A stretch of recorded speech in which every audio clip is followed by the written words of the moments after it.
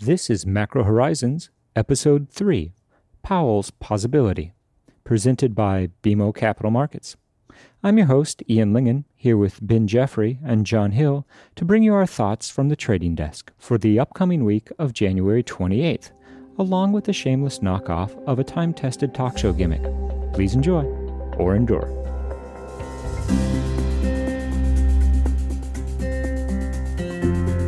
The views expressed here are those of the participants and not those of BMO Capital Markets, its affiliates, or subsidiaries.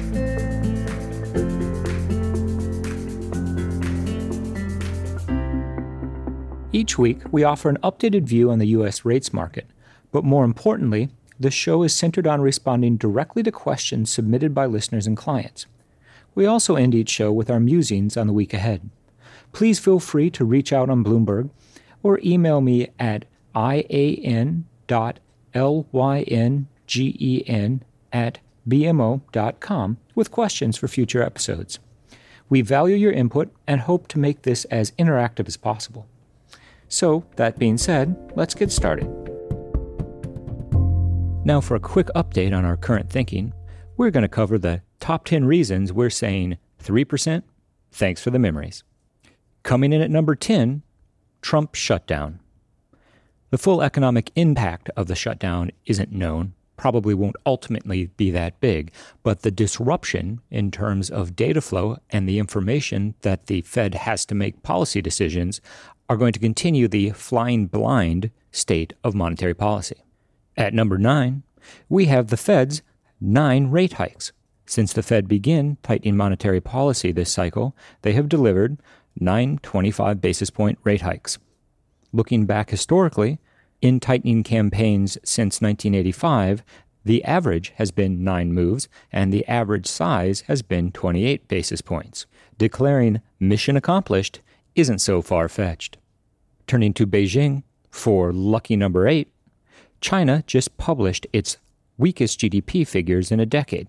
While still strong by Western standards, the implications for global growth are clear. Turning to the domestic lucky number 7, we have a decline in business sentiment, which was quickly followed by a turn in consumer confidence. A sad spender is not a big spender. Coming in at number 6, the nature of neutral. You'll know it when you've passed it. More practically, if inflation continues to underperform, real rates will drift higher. Therefore, the economy might effectively be tightening for the Fed. The 5th reason that we expect 3% 10-year yields are a thing of the past is the European economy. Germany is flirting with a recession. There's been economic slowdowns in a variety of different nations within the Eurozone. With the ECB now finished with its bond buying program, we expect monetary policy in Frankfurt to become particularly interesting. Number 4, the effects of monetary policy occur with a 12 to 18 month lag, and Powell is coming off of a year of 100 basis points of hiking. Wait long enough, most problems solve themselves. Coming in at number 3, traditional signs of fallout from higher policy rates are already being seen throughout the U.S. economy. Housing is an obvious early warning sign that monetary policy might have gone a bit too far or a bit too fast. Again, we're not anticipating a near-term rate cut, but a longer pause than many in the market expect. Coming in near the top, at number 2, is the unwind of the Fed's balance sheet. While initially estimated to be the equivalent of roughly a 25 basis point rate hike, the market has now become far more concerned that as the Fed continues to drain the punch bowl, some of the underlying weakness will become far more evident. And taking number 1 on our list of reasons to worry, stocks. The correction in global equities has led to the striking of a Powell put. We don't say that to be as glib as it might sound. The fact of the matter is that the correlation between volatility and financial conditions and the correlation between a drop in equity prices and a spike in volatility means that, in effect, when we have big sell-offs like the ones that we've seen, the equity market is getting in front of any further Fed tightening. This also implies that the Fed's terminal rate for this cycle and presumably future cycles will be lower than one might have thought when the Fed began tightening in 2015. And that wraps up our top 10 reasons why we don't think we'll see 3% 10-year yields anytime soon. A range trade makes sense, a bit of a backup as the economic data improves, and as always, there'll be a swing in the sentiment from risk on to risk off, which will play out in rates. Nonetheless, at this point, we would view any return to 3% 10-year yields as a buying opportunity that brings in not only domestic interest, but also participation from major overseas accounts. Thanks, Ian. So the Fed's January meeting is on Wednesday. Are there any particular tweaks to the language or anything you're looking for in the newly introduced press conference? And how does that set the stage for March and kind of the path of policy going further into 2019? Well, January was never really on the table for a rate hike, and so this concert of Fed speak that has resulted in a much more dovish tone, combined with this idea that the Fed wants to be patient, suggests that it's really the March meeting that matters. So if anything, the Fed will further refine the communication around this idea that the Fed will pause. And again, this means it's a March pause, not a January pause per se. I'm still of the mind that if you pause in March, you're certainly not going to go in May, because that's only a 6-week window. What then becomes more important is, do they want to pause beyond June into September? Using the 2016 experience as a guide, we might assume that we're simply going to be paused until December of this year. And so we will see how committed they are to this pause notion.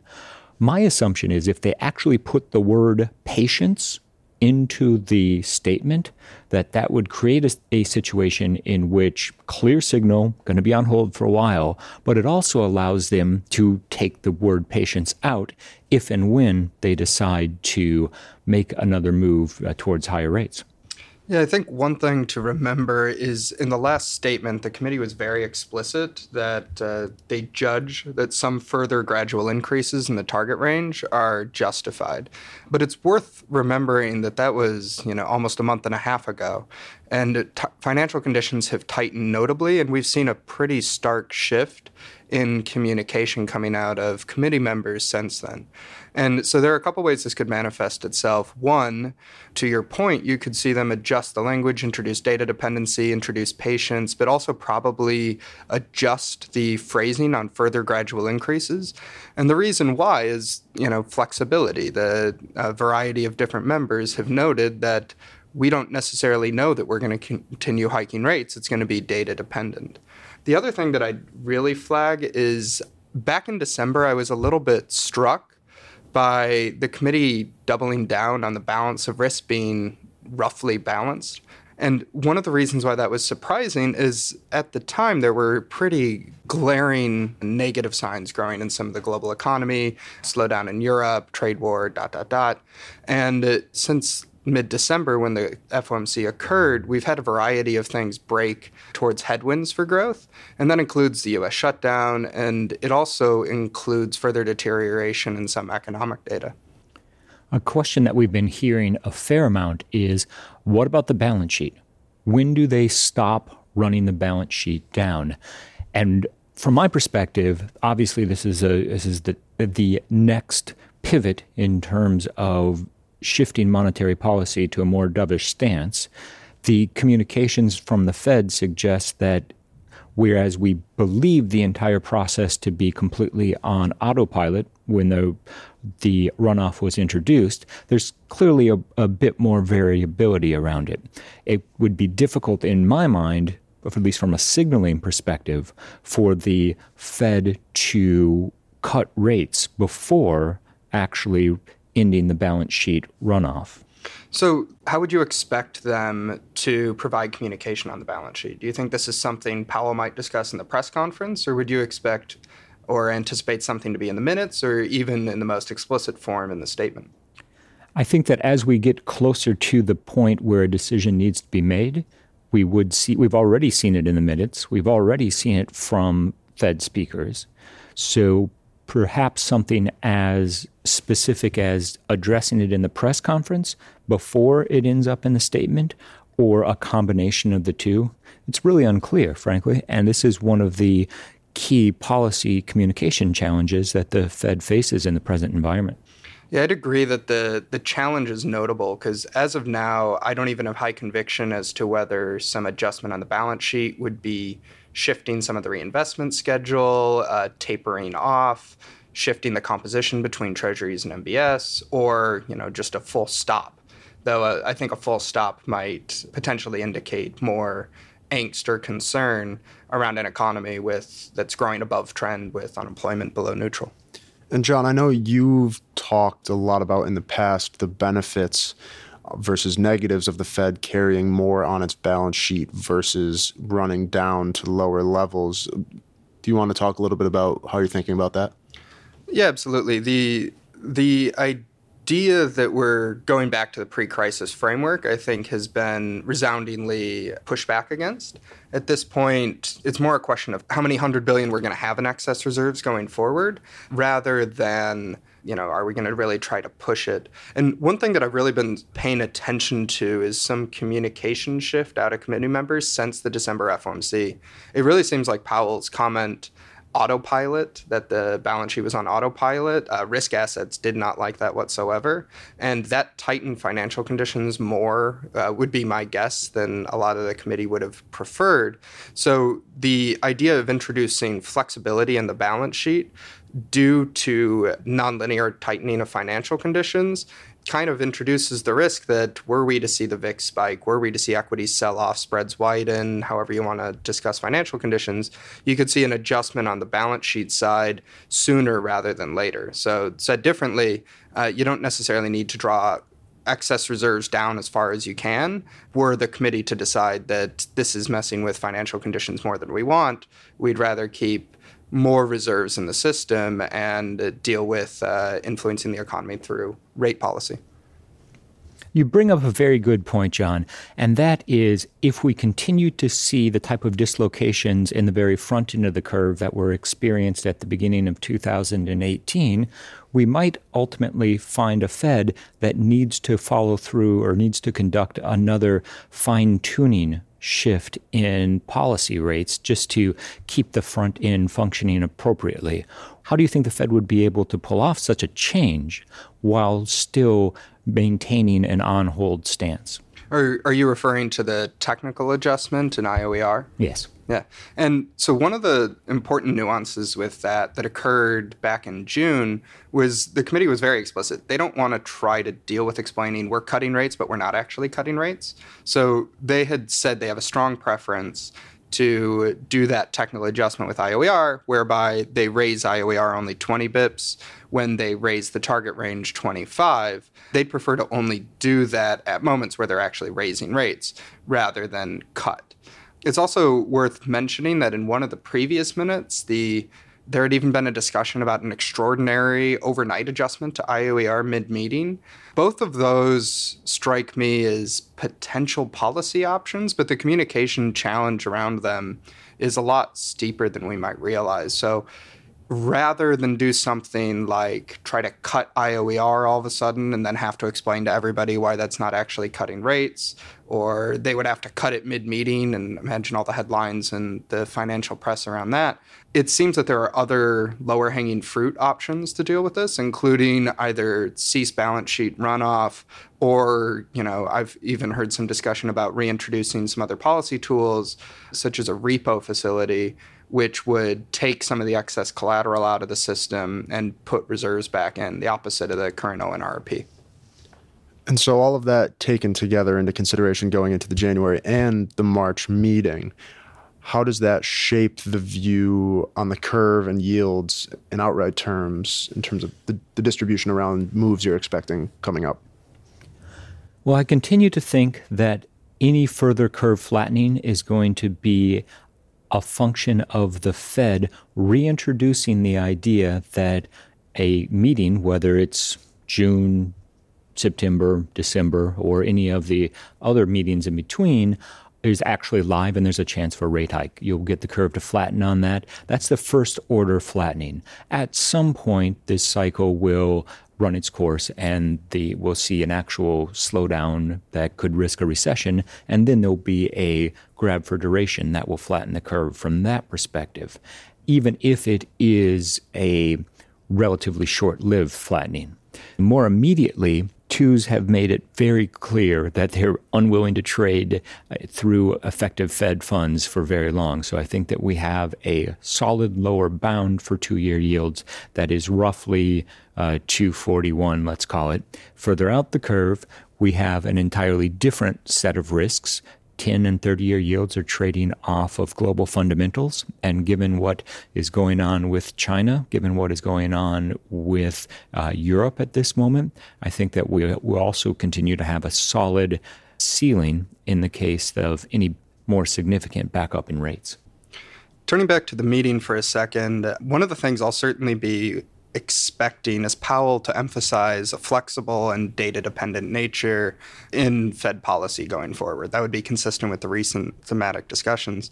However, the shutdown obviously complicates this, as a lot of data has been delayed, so it turns out it's a little bit difficult for the central bank to be deeply data-dependent in a world with less data than they'd otherwise prefer. Yeah, and that's obviously a lot of the data releases have been delayed, but we still get a lot of the labor data. We still get some of the homes data and NFP, probably most importantly.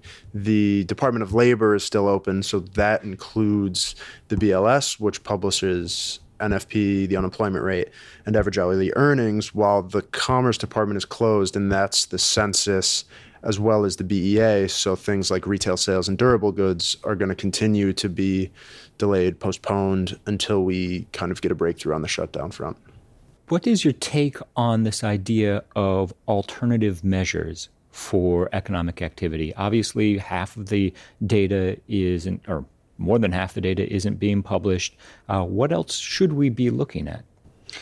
So there are a couple other things that we can be watching, one of which, we're certainly bond guys, we're not equities guys, but earnings data and commentary coming out does at least provide a snapshot into how some of the major corporates are viewing the sector. As Ben mentioned, we certainly get a certain reads, including NFP, which is obviously a big one, as well as wage data. So ballpark, we kind of know what direction the ship is still going. And then the other one I'd mention is the whole world isn't shut down.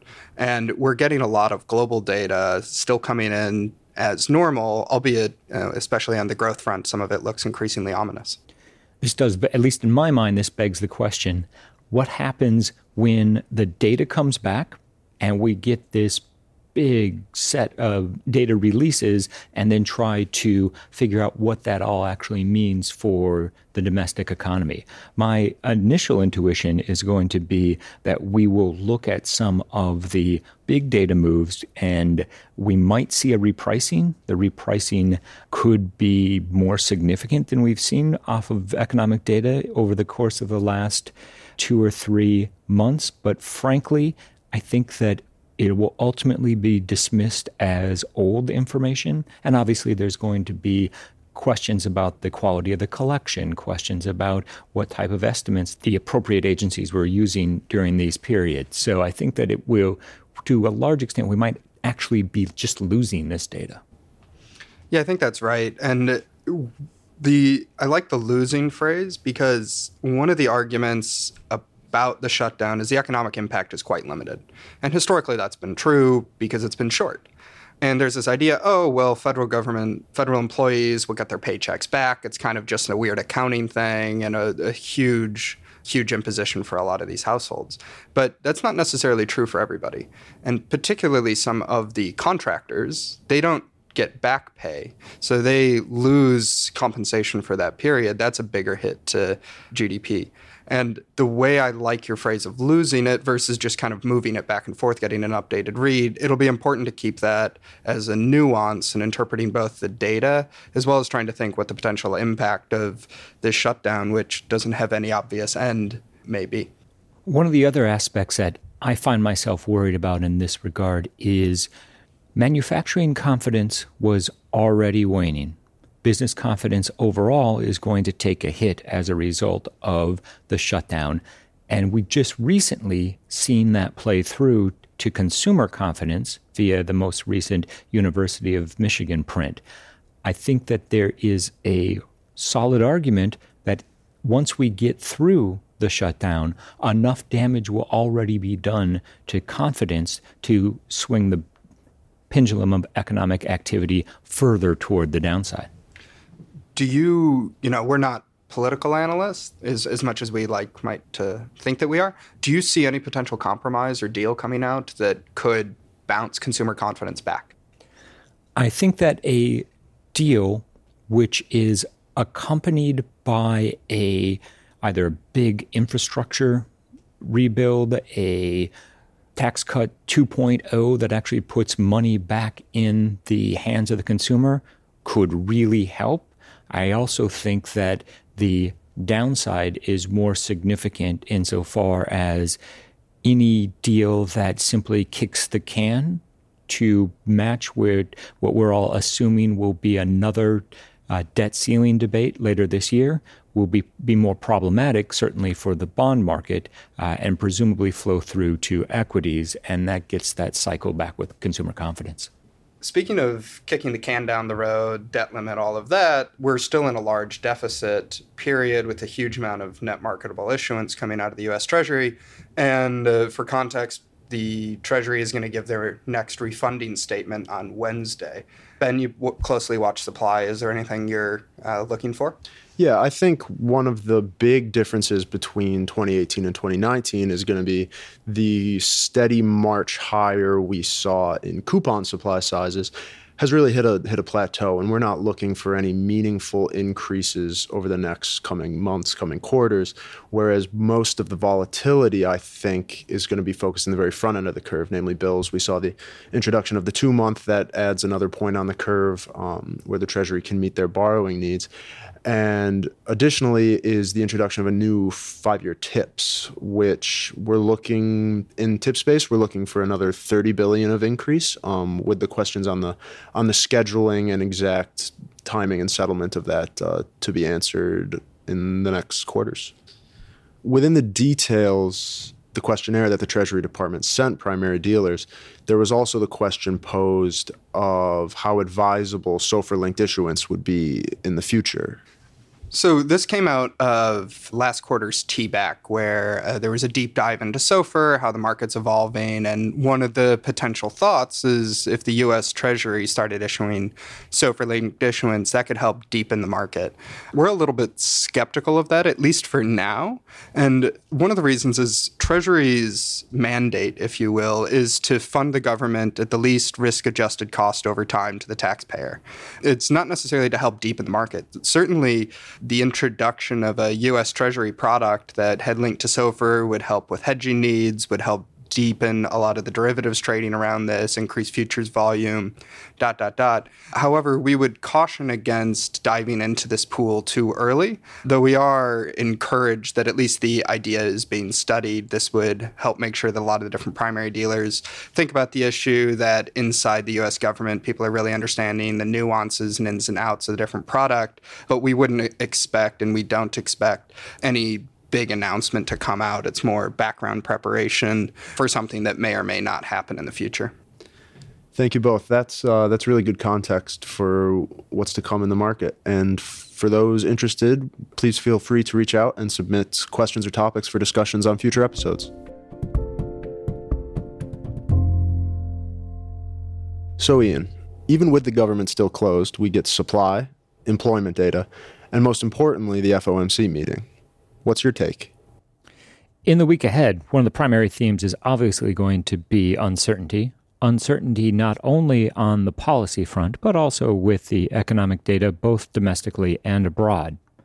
In the week just past, we got a degree of clarity on the ECB. We heard from a number of officials, some of whom are potentially the next presidents of the ECB, that it's way too early to start considering hiking rates in 2019. It's interesting context to be sure, but domestic monetary policy will take the focus this week. The Fed's biggest debate is whether or not they're going to signal that they have paused in January. We think that there's some significant upside to including the word pause or patience in the forward-looking language. Whether they do it or not is an entirely different question. Our logic is, if you introduce it now, it gives the market a placeholder, which if you eventually remove, will be a clear signal to the market that tightening is going to begin again. The question then is, does the Fed want to lock themselves into either 6 months or 9 months of being on hold at this meeting? Or will they save that for March? If they save it for March, then I think that will materially decrease the chance that they get more than one rate hike off in 2019, if even that. The other big Fed issue this week is the balance sheet. There's been a lot of chatter about the optimal size of excess reserves and a debate about whether or not the Fed is willing to be more flexible in the current pace of SOMA roll-offs. This topic has recently received a great deal of press attention, and for that reason we'd expect at least some cursory acknowledgement of this, either within the statement itself or at the press conference. Keeping in mind, this will be the first ever January post-FOMC press conference. No GDP data this week, a bit troubling, particularly for an economy that is so clearly beholden to consumption. We haven't seen retail sales, we haven't seen personal spending, and we'll miss the fourth quarter real GDP print. Any expectations for a strong holiday spending season to translate into significant growth in the fourth quarter will have to be delayed for the time being. This week also offers a truncated supply schedule. We have choose 5/7s along with a ton of bill issuance, all of which will hit the market very early in the week.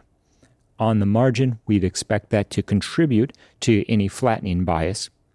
One of the trades that we've been pondering is a forward entry into a choose 5s flattener based on the idea that the Fed needs to come in pretty dovish for the start of 2019, and skewing those odds to the more dovish side, we'd expect there to be a risk of a knee-jerk steepening in choose 5s, which we ultimately expect will be a fade, because at the end of the day, the Fed is unwilling to take rate hikes throughout all of 2019 off the table, even if the futures market is currently pricing that in. In the 10-year sector, the 255 level, which represents the low yield mark for 2019, is an obvious target in the event of a bullish run. On the other side, there is an opening gap between 277 and 278 that will represent significant support in the event that a more hawkish outlook is offered by Powell. That's our take. For those of you who haven't discovered the off-label use of our podcast as a cure for insomnia, thanks for listening, and we'll see you next week.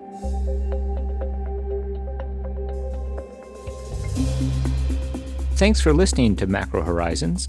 Please visit us at bmocm.com/macrohorizons. As we aspire to keep our strategy efforts as interactive as possible, we'd love to hear what you thought of today's episode. Please email me at ian.lyngen@bmo.com. That's ian.lyngen@bmo.com. You can listen to this show and subscribe on Apple Podcasts or your favorite podcast provider. This show and resources are supported by our team here at BMO, including the FIC Macro Strategy Group and BMO's marketing team. This show has been produced and edited by Puddle Creative.